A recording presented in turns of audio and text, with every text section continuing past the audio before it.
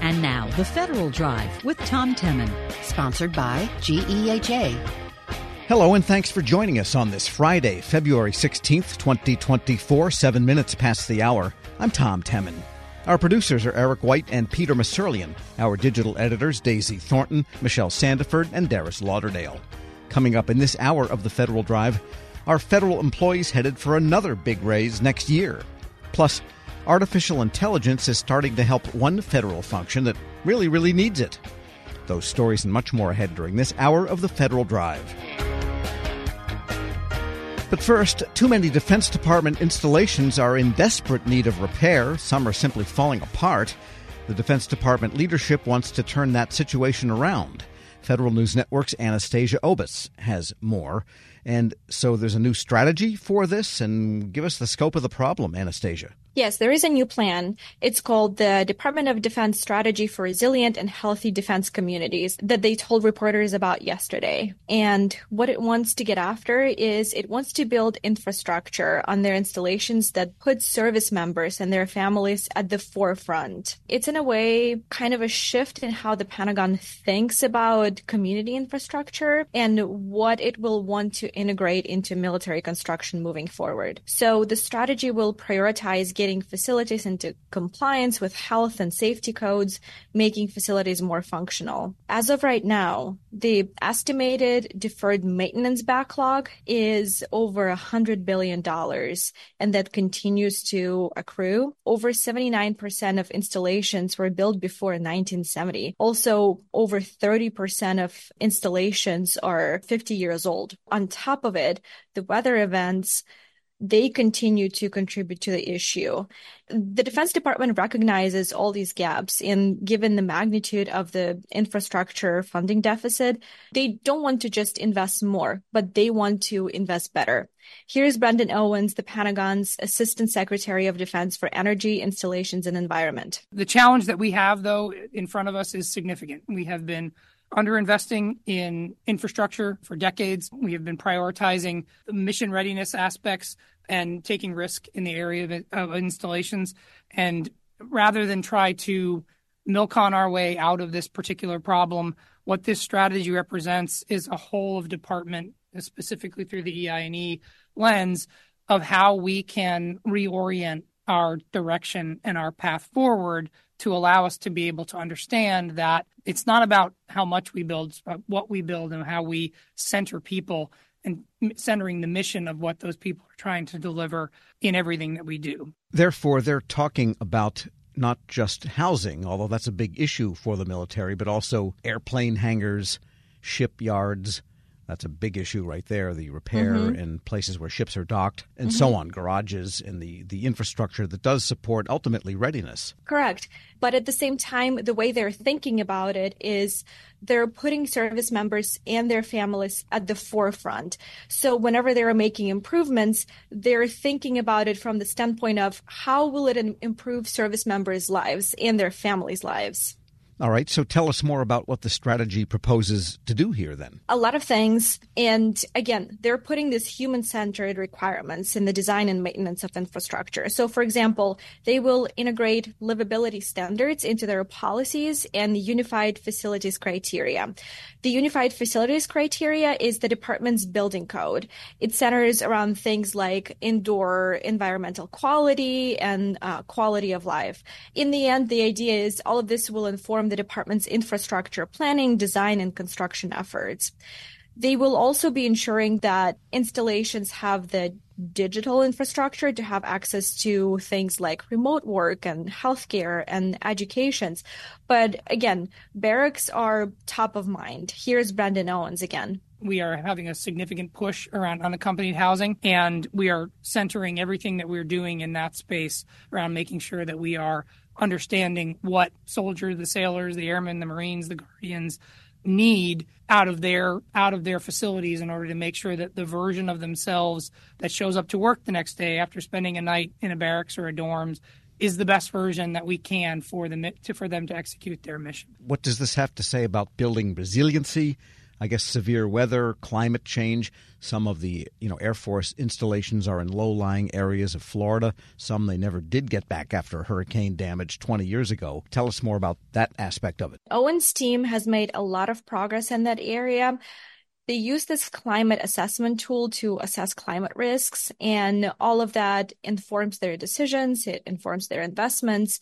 But again, the point of the strategy is whatever the challenges are, those are approached from this place of how will it improve service members' lives? And here's Brendan Owens again. This is really about a continuation of that work, but centered through the lens of how it impacts people. From that standpoint, all the things that we are doing for efficiency, for resilience, are going to be things that improve quality of life, right? So if we have the ability to ensure power during storms, that is something that is one less thing that a sailor who has to go to work, leave their family at home, don't have to worry about power outages in their family housing areas. It sounds to me like they're trying to reallocate the money they do have, but they're not anticipating some big bump in installation, maintenance, and repair dollars. Yeah, definitely. Owen's team, they've done a lot of things around, building resiliency on installations, but now they're looking at this issue as a quality of life issue. All right. So, yes, service members won't feel too ready if they go home and there's no electricity or the house is falling apart. It's kind of hard to, worry about the mission, I guess, when things are like that. What are their next steps? How are they going to implement this new strategy? This is just a starting point. The implementation plan is yet to come. It's, again, more about a shift in the mindset in terms of how they approach things, how they approach their investments. But the cost of this undertaking will probably be in the tens of billions of dollars. Federal News Network's Anastasia Obis, thanks so much.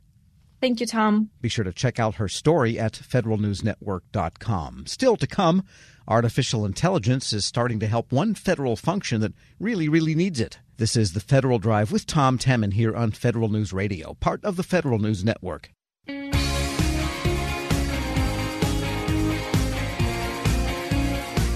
Welcome back to The Federal Drive with Tom Temin here on Federal News Network.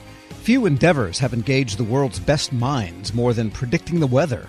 Forecasting has improved since the days of sailing ships. Well, now artificial intelligence is coming to bear. My next guest says AI will reshape weather forecasting.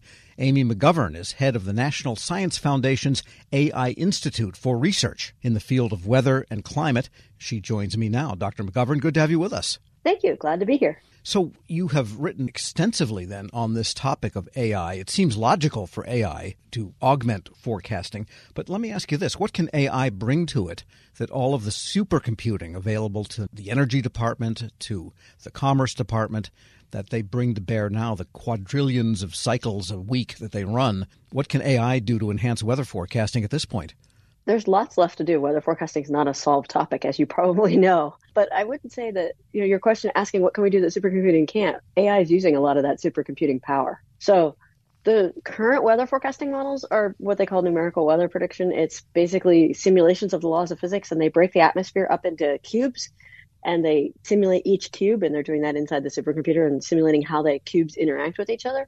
And the laws of physics are difficult to represent everything that's happening at every single level, at every single scale, like the giant scales of the huge storms or a system like the jet stream that's moving across at a much larger scale, and then all the way down to something like a tornado that's really, really small. So those models are never going to get everything completely correct, and AI is helping to do a lot of that. So there's a variety of AI applications. One of them is that they're just completely replacing those models with AI. Others are that they're taking pieces of those and replacing some of those laws of physics and the simulations and the approximations that they're doing to the laws of physics with AI. And that can be faster. That's one of the big benefits, is that it can be much, much faster than what's going on right now on those computers. So imagine you don't know exactly what's going to happen, so you have some uncertainty. And you want to say, do a couple of ensembles. Right now, those numerical weather prediction models are extremely expensive to do an ensemble.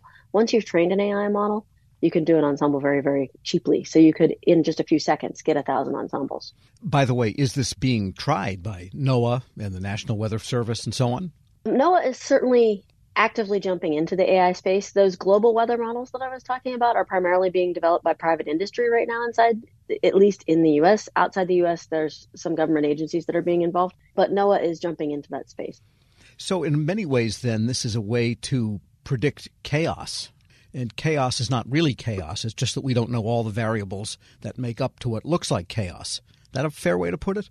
I would agree with that, but I don't think that we're going to be solving it anytime soon yet either, right? We're going to be improving our prediction of that chaos, but there's still going to be parts of it that we don't know how to do yet. Because the weather people say we're really good at the next 12 hours. We're darn good at the next 24 hours. The further out you get, then you're into the farmer's almanac territory, which is, a guess and a wet finger in the wind.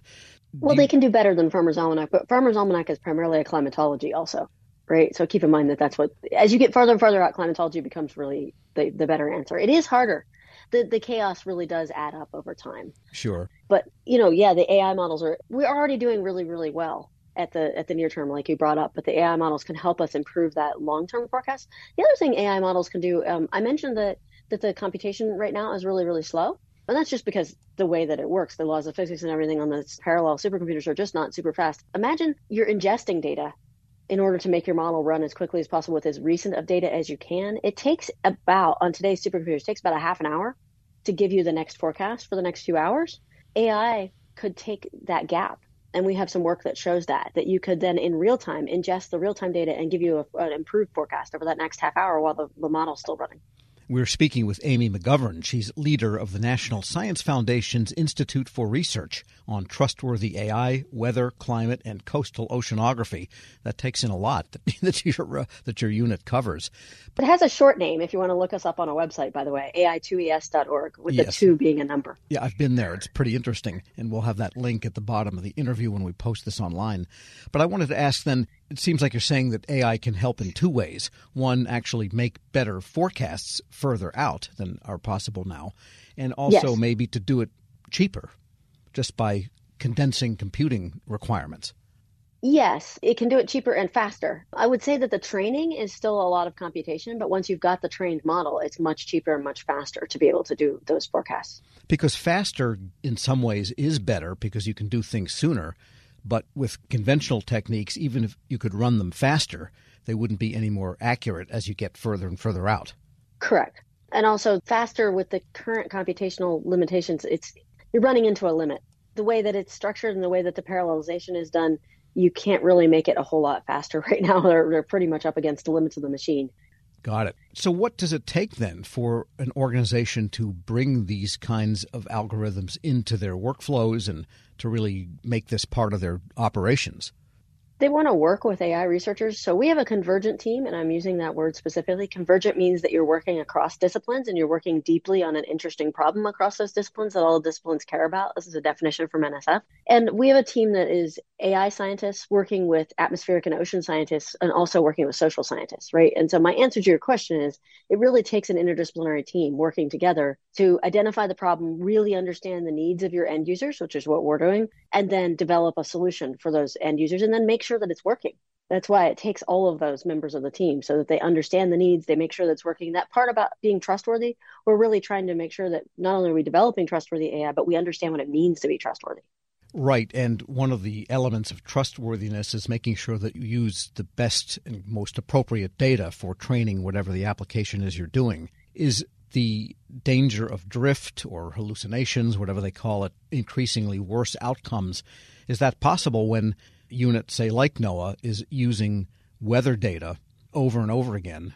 That is to say, you're using data from a very narrow domain and within a well-known set of principles. It seems like a pretty safe way to train your AI. That's an interesting question. One of the things we're doing in AI2Es is working on the development of responsible and ethical AI for weather and climate. And initially people thought, well, these issues about ethical AI don't apply to weather for exactly the reasons you're talking about, right? The sensors are objective and they're just giving us information that it's objective. There's no bias to that information, but we've demonstrated that there's a variety of ways in which AI could go really wrong. And I think that's what you're asking about. I mean, you were asking specifically about drift. You could get just drift from having uncertainty in your initial data. I mean, nothing's actually perfect. But you can also make your AI go very, very wrong if there's just bias in your underlying training data and you don't know about that. If you're not correcting for that bias, you could be just amplifying it over time, and that could also be a significant problem. Yeah, what's the type of bias that could be in weather data? say it's gathered too much from the Atlantic and not enough from the Pacific, or this atmospheric height instead of that atmospheric height? Similar to that. I mean, there's laws of physics bias that, are something you can't really get around. So, the satellites can only observe data as they go around and orbit things, so they can only give you so much data at certain intervals. There's also just a lack of data for the global south. The global north is pretty well instrumented. The United States, if you were to, I know you're doing this as a voice podcast, but imagine a map of all the instruments that are measuring everything. The United States is really well instrumented. Most of Europe is really well instrumented. Most of the rest of the world is not as well instrumented. Plus, if you just want to look at the ocean, the ocean's missing an awful lot of sensors, and that could be causing a lot of bias because you're making estimates of what's going on there, but you're not necessarily knowing what's going on. And yet there's the sense that the ocean is really the source of all of the weather stuff that happens in the first place. Yes, the ocean really needs a lot better sensing network. Got it. But, this is not exactly a cheap solution, right? I can't just toss $1 million at it and go, here, go fix the ocean. No, maybe the CubeSat fleets that could be launched cheaper and cheaper all the time could maybe cover the oceans with satellite data gathering that's not there now. There are a couple of companies that are working on exactly that. And by the way, what is the nature of the AI that is being used in weather? Is it a traditional algorithm that people have understood for a while? Is it the large language model style, or what is it? That's an excellent question. It's a mixture of all of them. So there's certainly pieces that are traditional AI, that's what I would call them, that are methods that have been around a very long time. But a lot of the more recent work is in deep learning, which is what you're talking about. So deep learning and then getting us into the generative AI models, the large language style, those are foundational and generative AI models. That's more of where those global weather models that I was talking about are going. But in something like the hybrid models that I mentioned, where you take like a physics-based model and you replace pieces of the physics, those tend to be much smaller deep learning models or a traditional AI model that you've replaced pieces of the physics with. And how would a NOAA or some similar organization know when the AI is actually improving weather forecasting? How do you know? What metrics do you have to say, by golly, we are better at this now because of XYZ? That's a really interesting question. There's a lot of metrics that are known for specific problems. So if you want to study tornadoes, then you look at the specific metrics that everybody uses for tornadoes. You want to look at hurricanes, you do that. And so the metrics, I can't give you a metric now because the metrics are different for each problem. But the other answer to your question is there's test beds, and NOAA has a variety of test beds. And those test beds are where they test out new technology, which is what you want, right? You don't want new technology to just be deployed instantly and potentially be broken. So they bring things into those test beds, they test them out, they give feedback, and then you do that until the people are happy with it. And the forecasters or whoever it is that's adopting the technology is happy with it, and then it gets transitioned over. Right. So you could have, say, a weather sensing station, a dozen of them, and say, well, this is what we say they're going to read out in 12 hours now. And then over a year, compare what you thought they would read in 12 hours and what they actually read out in 12 hours. You could plot improvement in that way. Fair? Yes. I mean, we're not generally just predicting whatever you're sensing at a station, but yes. I mean, there's a test bed in Norman called the Hazardous Weather Test Bed that happens in the spring. They focus on the huge tornado hail outbreaks that happen, and they do that for only 6 weeks. Right. I like your idea of a year because gaining experience over time gives you trust in the models, but it gives you a chance to really focus in, and they bring in a different set of forecasters every week. We have a model that's being tested in the Weather Prediction Center and Ocean Prediction Center, which is in DC, that is identifying fronts, cold fronts, warm fronts, et cetera, across the United States. And, you said in the beginning something and then you corrected yourself, and I'm going to go with that one. We're not replacing those forecasters. There are forecasters right now that their job is literally to draw the fronts. We're trying to augment their data and trying to give them a faster way to do it. They're testing our methods right now, right? And then they give us feedback. Oh, we think that this is working really well here, but you're struggling over the Rockies, for example, which is, by the way, a known problem. It's harder to identify that data over the Rockies because there's a lack of data over the Rockies, right? And so we get that feedback back. We try to fix the model. So that's just an example of how those test beds work. Well, we're glad you're on the job. Amy McGovern is the leader of the National Science Foundation's Institute for Research on Trustworthy AI in Weather, Climate, and Coastal Oceanography. Thanks so much for joining me. Thank you. And we'll post this interview along with a link to more information at federalnewsnetwork.com/Federal Drive. Take the Federal Drive with you. Subscribe wherever you get your podcasts. Still to come, the State Department's acquisition office undergoes a total makeover. But first, are federal employees headed for another big raise next year? This is the Federal Drive with Tom Temin here on Federal News Radio, part of the Federal News Network.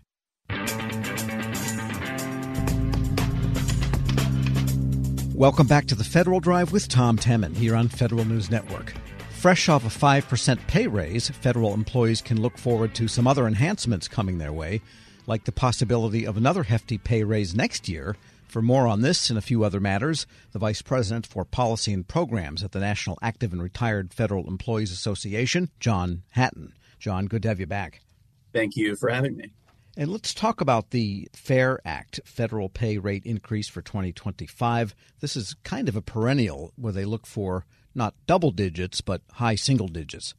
Yeah, and so this is kind of the marker for members of Congress pushing for federal pay raises, in this case, Congressman Jerry Connolly in the House and Senator Schatz in the Senate. And I would say this is more of a negotiating tool for them in terms of trying to put this marker down as you get into the appropriation season. So the federal pay raise is typically based off of the most recent change in the employment cost index for private sector wages and salaries. So if you're looking at that ended in 2023, it's 4.5%. That's typically reduced down by 0.5%, down to 4% for that across the board pay increase. That's probably what you're going to expect to see in Biden's budget if they're looking to keep that same pay rate policy going forward. Then they include a certain amount, in this case, in recent cases, 0.5% for locality pay. The FAIR Act says, let's go a little bit higher on locality pay. There's a large pay gap between federal employee pay and similar private sector jobs of 27%. So they're looking for a 3.4% increase in locality instead of that 0.5 percentage point increase. And locality is spreading like wildfire in some sense, too. Every year there are new regions, and you wonder, how did that get to be a locality pay? It's harder to find places that aren't locality pay. Yeah, there's still this general rest of U.S. locality pay, which actually also increases from the base. To the extent different geographic areas continue to be above that, you're going to have these new locality pay areas crop up. But, certainly in large metropolitan areas, whether it's San Francisco or New York or in the D.C. area, people are paid more because the cost of living is higher and wages are higher. So it is good policy, I think, to adjust pay for, what the market rate is in that area. And what is the latest thinking on whether federal employees are paid more or less than their counterparts in the private sector? I've always felt that, yes, some of them are underpaid. Some of them are actually better than the private sector. I don't think there's any single index that makes any sense because of the range of jobs involved. Yeah, what the federal government uses is the Federal Salary Council, and they try to match job to job, similar private sector jobs with the federal jobs and come up with some percentage difference, which is supposed to inform the changes in locality pay. And they found that taking that all in aggregate, there's a 27% difference where the private sector gets paid more than federal jobs. Now, that's not taking into account benefits. The Congressional Budget Office has looked at this before. They look at less of a job-to-job comparison and more of a human capital approach. So people with similar experience, people with similar educational backgrounds, and what are they getting paid? And they find kind of the most educated in the federal workforce are paid less than their private sector counterparts. But if you get down to the lower educational levels, they're actually paid a little bit more when you're taking into account benefits and everything else. So depends on how you're analyzing it. It's complicated, but I think certainly there are plenty of cases where, pay needs to go up to be competitive with the private sector in recruitment. And in the last couple of years, you've probably noticed, as we have, that lots of agencies are getting spot authority to offer extra pay, extra benefits, extra hiring eases for strategically important jobs they might need. It's fairly widespread, though. Yeah, I think that's one of the justifications for the FAIR Act, or trying to close that locality pay gap, is how much agencies are pushing for these special pay authorities so that they can actually recruit people, because what is being provided under the basic or general schedule system isn't enough. So I don't know if in any one year that locality pay increase is going to be 27%, but little inches upward would help prevent kind of these situations where agencies are really struggling to recruit people because their pay is low. Yeah, especially in an age when a pack of potato chips at the grocery store is $5. We're speaking with John Hatton, Vice President for Policy and Programs at the National Active and Retired Federal Employees Association, NARF. And the OPM data breach, this was back in 2015, kids, but it still resonates, doesn't it? And there is something that would extend protection for people's identities continuing. Tell us what's going on there. Yeah, so just as a reminder, OPM allowed their database to be breached and personally identifiable information was revealed. Now, Congress responded to that by providing identity theft protection up to $5 million in insurance, but only for the next 10 years when they included it in an appropriations bill. So There's an effort to extend that. Information is out there. It hasn't been put back in the box. So people may still need that protection resulting from that breach. So Delegate Eleanor Holmes Norton introduced a bill to extend it. I think this will probably get a little bit more attention as we get closer to that expiration date. But it's just a reminder to people that, yes, your data still may be out there. You still may need some of this protection. And it should be the obligation of the federal government, which gave it away, to provide you with that identity theft protection. The strange thing about that data is that it never did manifest itself in any obvious way. There wasn't some big, giant phishing attack that hit 1 million federal employees or anything. No one really knew what happened to it or where it went or if it ever was used in some manner. Yeah, I think it's probably difficult to actually parse out whether if you do have some identity theft or fraud attack on you, if it came from that OPM data breach or a target breach or something else. There's data hacks all over the place. OPM's not the only place to be exposed in this realm. So I think the danger becomes when people can collect data from multiple sources and starts piecing together, and they get a much clearer picture of you and your identity and kind of how you operate. The one piece of data or the one attack may not be itself the most, but certainly is relevant in this case. Right. And the other thing about such data, it does go stale because people change jobs, they move and so forth. So you got to act quick on it, especially if you're going to launch a phishing attack based on what you know about that person at that moment. True. And some of that's email addresses, but I think in this case, you're talking about Social Security numbers, CSA numbers, just identities and addresses now if you've moved. And certainly there was concerns about people who were in intelligence agencies, people whose identities has been protected based on their top secret clearances or otherwise. And eventually you retire, and then you worry about pharmacy benefits and Medicare Part D. Haven't had the pleasure of navigating those shoals yet, but it's complicated. But now there is a bipartisan bill that would help with Medicare Part D and drug costs. Yeah, the House Committee on Oversight and Accountability advanced a bill that applies to FEHB. That was their jurisdiction. This was also going through Energy and Commerce, and Ways and Means has to take it up as well. And it's just an effort, and it's nice to see some bipartisanship on this issue of drug pricing, and that would apply to federal retirees through FEHB, and now that more plans are integrating with Medicare Part D through that as well. And just prohibit some practices like the PBMs negotiate drug prices, and they may get rebates, but they may not pass that rebate on to you as a consumer or the insurance companies that you're paying the premiums for those claims. They may steer you to different pharmacies, so you can't go to the pharmacy you want. So some common sense legislation getting at some drug pricing and getting at some of these practices that reduce your choice. So it's good to see some bipartisanship even in the midst of a very partisan environment, that some business can still get done and some improvements can still be made. Yeah, that idea of the pharmacy benefits manager, I guess it's had a good theory in that someone third party would argue with drug companies and get prices down, but it's kind of turned into a profit center almost, where the savings don't necessarily get passed on to the actual buyer. Right now, they have an incentive to negotiate and get lower prices, but they don't have the incentive to necessarily pass that on to the consumer as thoroughly as they should or could. John Hatton is Vice President for Policy and Programs at the National Active and Retired Federal Employees Association. As always, thanks so much. Thank you. And we'll post this interview at federalnewsnetwork.com/Federal Drive. Subscribe to the Federal Drive wherever you get your podcasts. Still to come, the State Department's Acquisition Office undergoes a total makeover. This is the Federal Drive with Tom Temin here on Federal News Radio, part of the Federal News Network.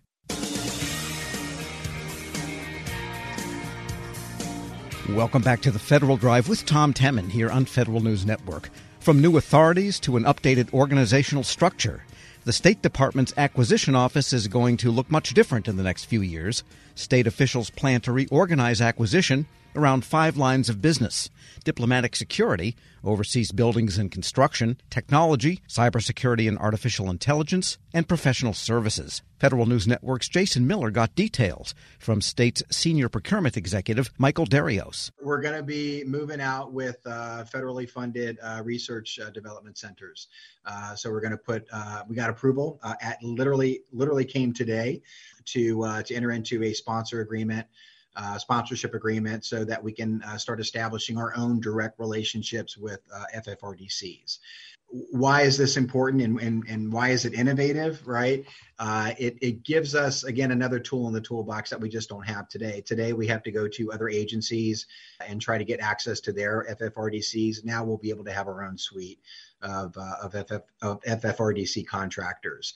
It's little things like that, them hearing me talk about why we should have these capabilities and them seeing me kind of fight for these things, and put the business case together and do the communications roadshow with folks that may not understand what they are. But, once we teach them what the value proposition is, they get it and they're like, oh, that's a no-brainer. We should do that. So it's these little things. Let's just dig a little into the FFRDC real quick, because I think when you say before you had to go to other agencies, so maybe DOD to say, hey, could we work with you on this topical area through your FFRDC, or how did it work? We just didn't have our own IDIQ vehicle with the MITREs or the LMIs or the RANDs of the world, right? There's several of them out there, and they provide great service and in a very niche area. And the State Department's mission is evolving. So we are now doing things that the department wasn't asked to do, in years past. And I think that's the case across the board, frankly, in all aspects of the mission.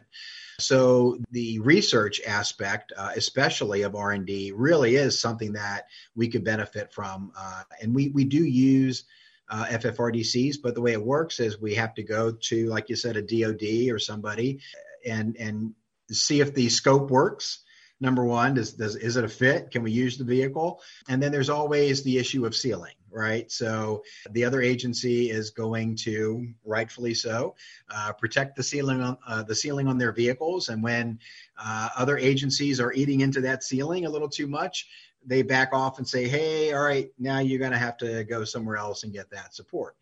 And we could be right in the middle of something, and frankly have been, some very important engagements, and had to start over. So we want to try to alleviate that problem by having access to our own suite of vehicles. And from the OTA perspective, because again, something else that I know is gaining some popularity, is that a legislative request that state has made? Yeah, this is our second year making the request. I keep saying I'm gonna go to the well until it's dry. I'm gonna keep asking for it. I think that I would love, frankly, just to see the program expanded writ large. I understand why it's not, but I think that State Department has some very unique needs that we could benefit from OTA authority. I think that in our diplomatic security portfolio, for example, right, the ability to accelerate development of a particular product, security-related product, could absolutely help our mission set. And the ability to do that with a vendor that, maybe doesn't know anything about federal procurement, frankly, may not even care about federal procurement, but they'd be happy to develop something that they're using elsewhere. We would love to have that capability for the Department of State. So I'm going to keep at it and see where it goes. But yeah, it's a ledge prop process. Let's maybe start with the acquisition planning. A lot of times people look at this and call it, PULT, right? Procurement, lead time. Where are you today with acquisition planning? Everything's different. I get it, but I'm sure you look at the numbers and what's the average and what do you hope to get it down to? Yeah. So, I'm gonna be a bit of a cowboy here and say that PULT is important, of course, but that's not really what we're trying to get after. We obviously have some established PULT times, and we'll be also looking at what comes out of OMB OFPP, because they've been thinking about trying to develop a standard definition for PULT as well. PULT matters, but I think what matters more are some flagship efforts that we launched this year, actually. So I'll talk about two of those. So for the first time ever, we're calling it an Acquisition Business Review Council, an EBRC. It's an opportunity for us to look at acquisition from both sides of the coin, and that's program management and procurement. So we really want to shore up both sides of the house there. And we're requiring folks at a particular dollar threshold to come forward and talk about their program plans and the infrastructure that they've established, their budgeting, things like that. So how prepared are they for us to enter into a big contract for them in support of their needs, and how well positioned are they to manage that contract if we move forward. And again, is there a good acquisition strategy attached to it? So this EBRC is in a pilot phase right now. We've already had a couple of programs go through it successfully, I think, and it's sparked really good dialogue with a set of executives that have shared equities in the department's acquisition program. So it's chaired by two key individuals. My boss, who is the assistant secretary for administration and also the chief acquisition officer, and then our budget director, who is the appointed program management improvement officer. I sit on the board as well, and a handful of others. Our CIO sits on for IT investments. So the EBRC is a big one for us. It's a flagship effort to really start to think about how we do major acquisition differently. And then I'd say the other one, the complement to that is procurement planning conferences. So where the rubber hits the road at the tactical level, we this past year piloted with 7 offices this kind of a formalized approach for engaging in planning for next year's procurement portfolio this year. Right. So in the third quarter of this year, our head of contracting activity and her staff met with the offices in the pilot.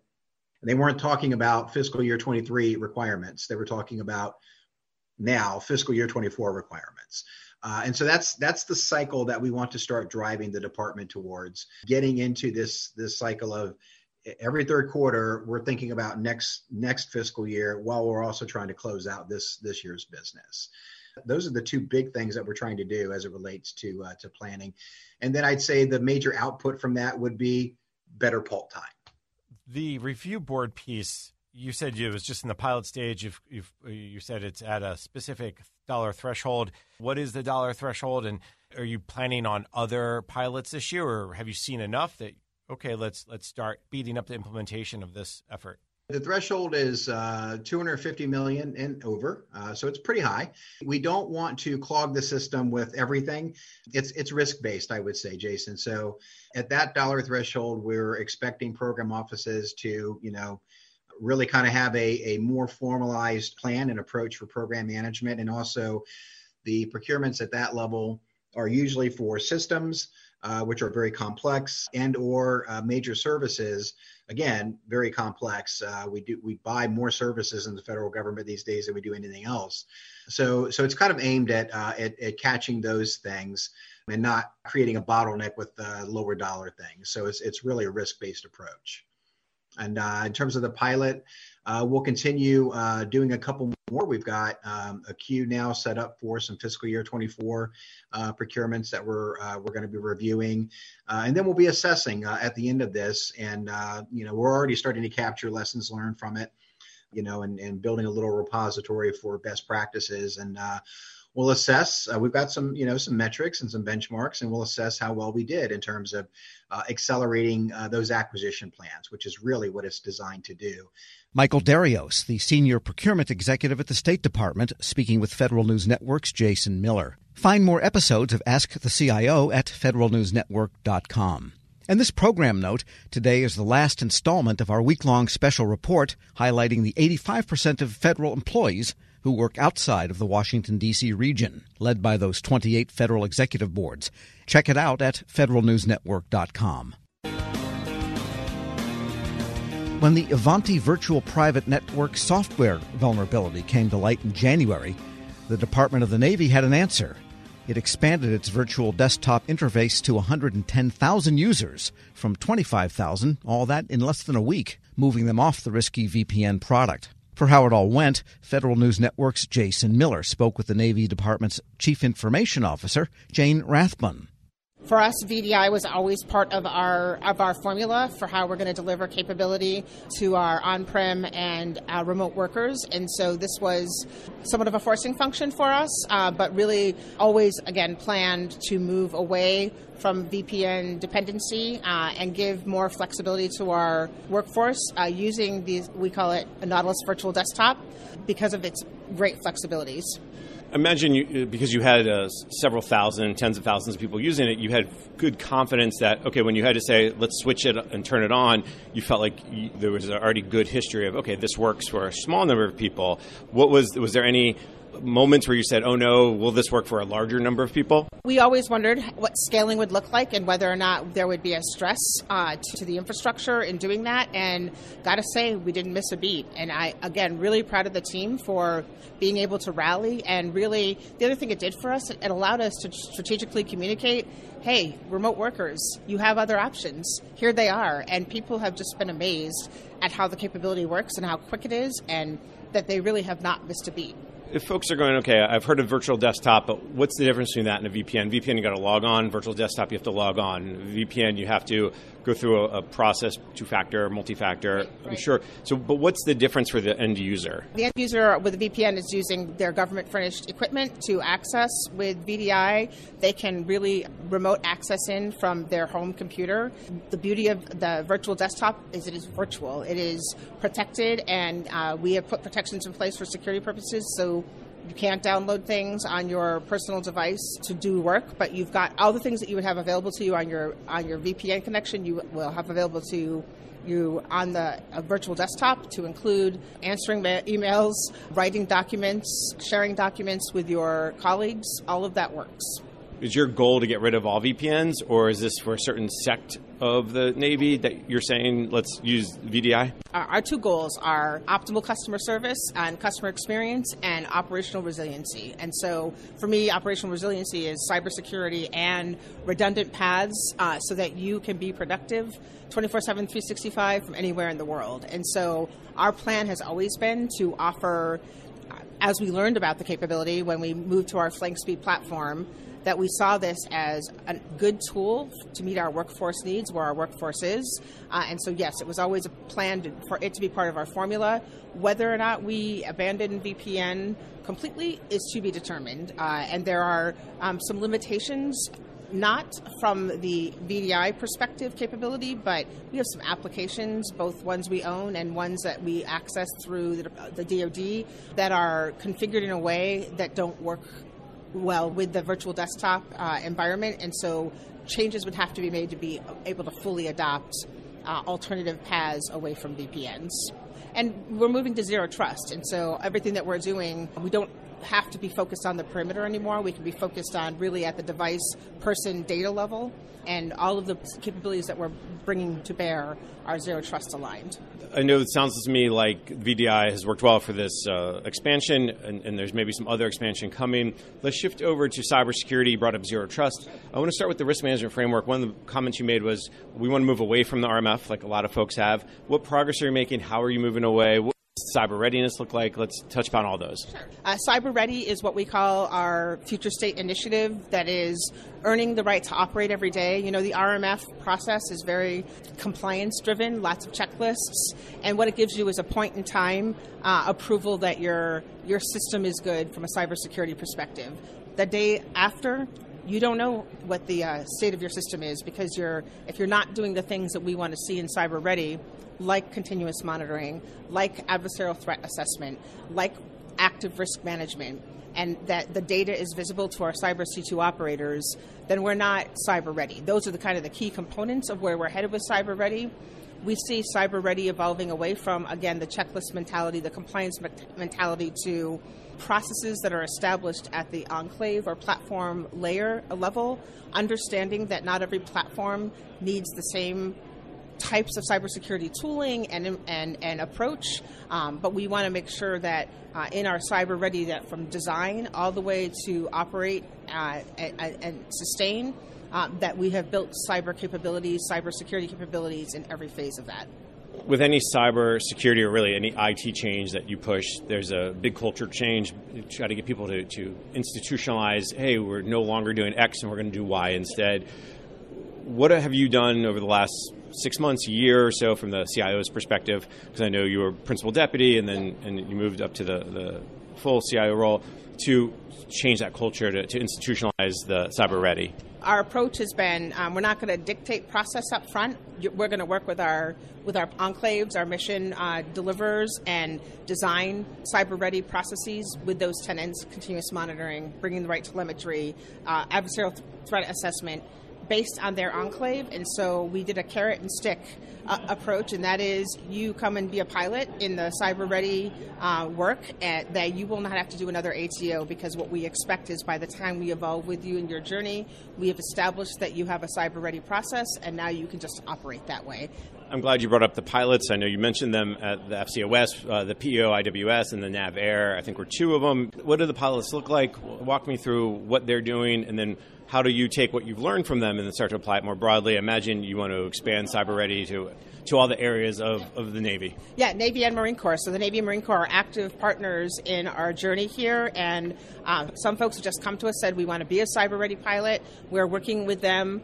Some programs that are working on are proving out certain pieces of the puzzle, like what does continuous monitoring look like, or how do we apply adversarial threat assessment. We have a team that's working on a risk management model, we call it TIMRA, that is a key piece of this, and that's actually already done, and people are beginning to adopt that, even programs that are not in the cyber-ready pilots.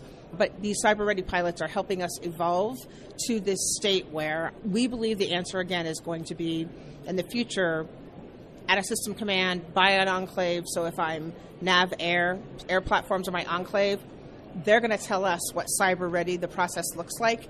We're going to evaluate that process along with our Cyber C2 leadership and say, yep, you are cyber ready. Anything you run through this meets the intent, you'll get an authority to operate. And then we're going to do spot checking. We're going to still do all the same things we do today. But as long as you are continuously running this process and running a cyber currency, cyber ready approach, then you can move things through. Are the couple pilots doing the same thing, or they're testing different parts of this concept of cyber ready? As you said, NAVAIR has platforms, PEO, IWS may have more applications, or can you talk a little bit about that? So we asked NAVAIR is to think about it holistically, what it would look like to give NAVAIR a cyber ready designation. So you build your whole process. Again, these are the things we need to see, that you're producing the telemetry that the cyber operators need, that you can assess threat, that you can give us a risk. I'm going to say risk score, but that's not really what we're after. We're building a set of criteria that says this, that allows us to feel good about the level of risk you're accepting in your systems. And so they're looking end-to-end whole process. In PEO IWS, we've got 3 programs in various stages of the life cycle. One's a new start, one is doing a modernization, and one is just on their 3-year cycle for ATO, and they're looking at how they can incorporate some of these cyber-ready approaches, getting continuous monitoring in there, producing the telemetry, and then evolving and learning, and then ultimately what we'll be doing for IWS, because combat weapon system is an enclave unto itself, they will go through the same approach that NAVAIR is going for their enclave and get a cyber-ready designation for their process. Jane Rathbun, Chief Information Officer for the Navy Department, speaking with Federal News Network's Jason Miller. Check out Jason's story at federalnewsnetwork.com. This is the Federal Drive with Tom Temin. For the latest updates, stay with federalnewsnetwork.com or follow us on Facebook and LinkedIn. I'm Tom Temin.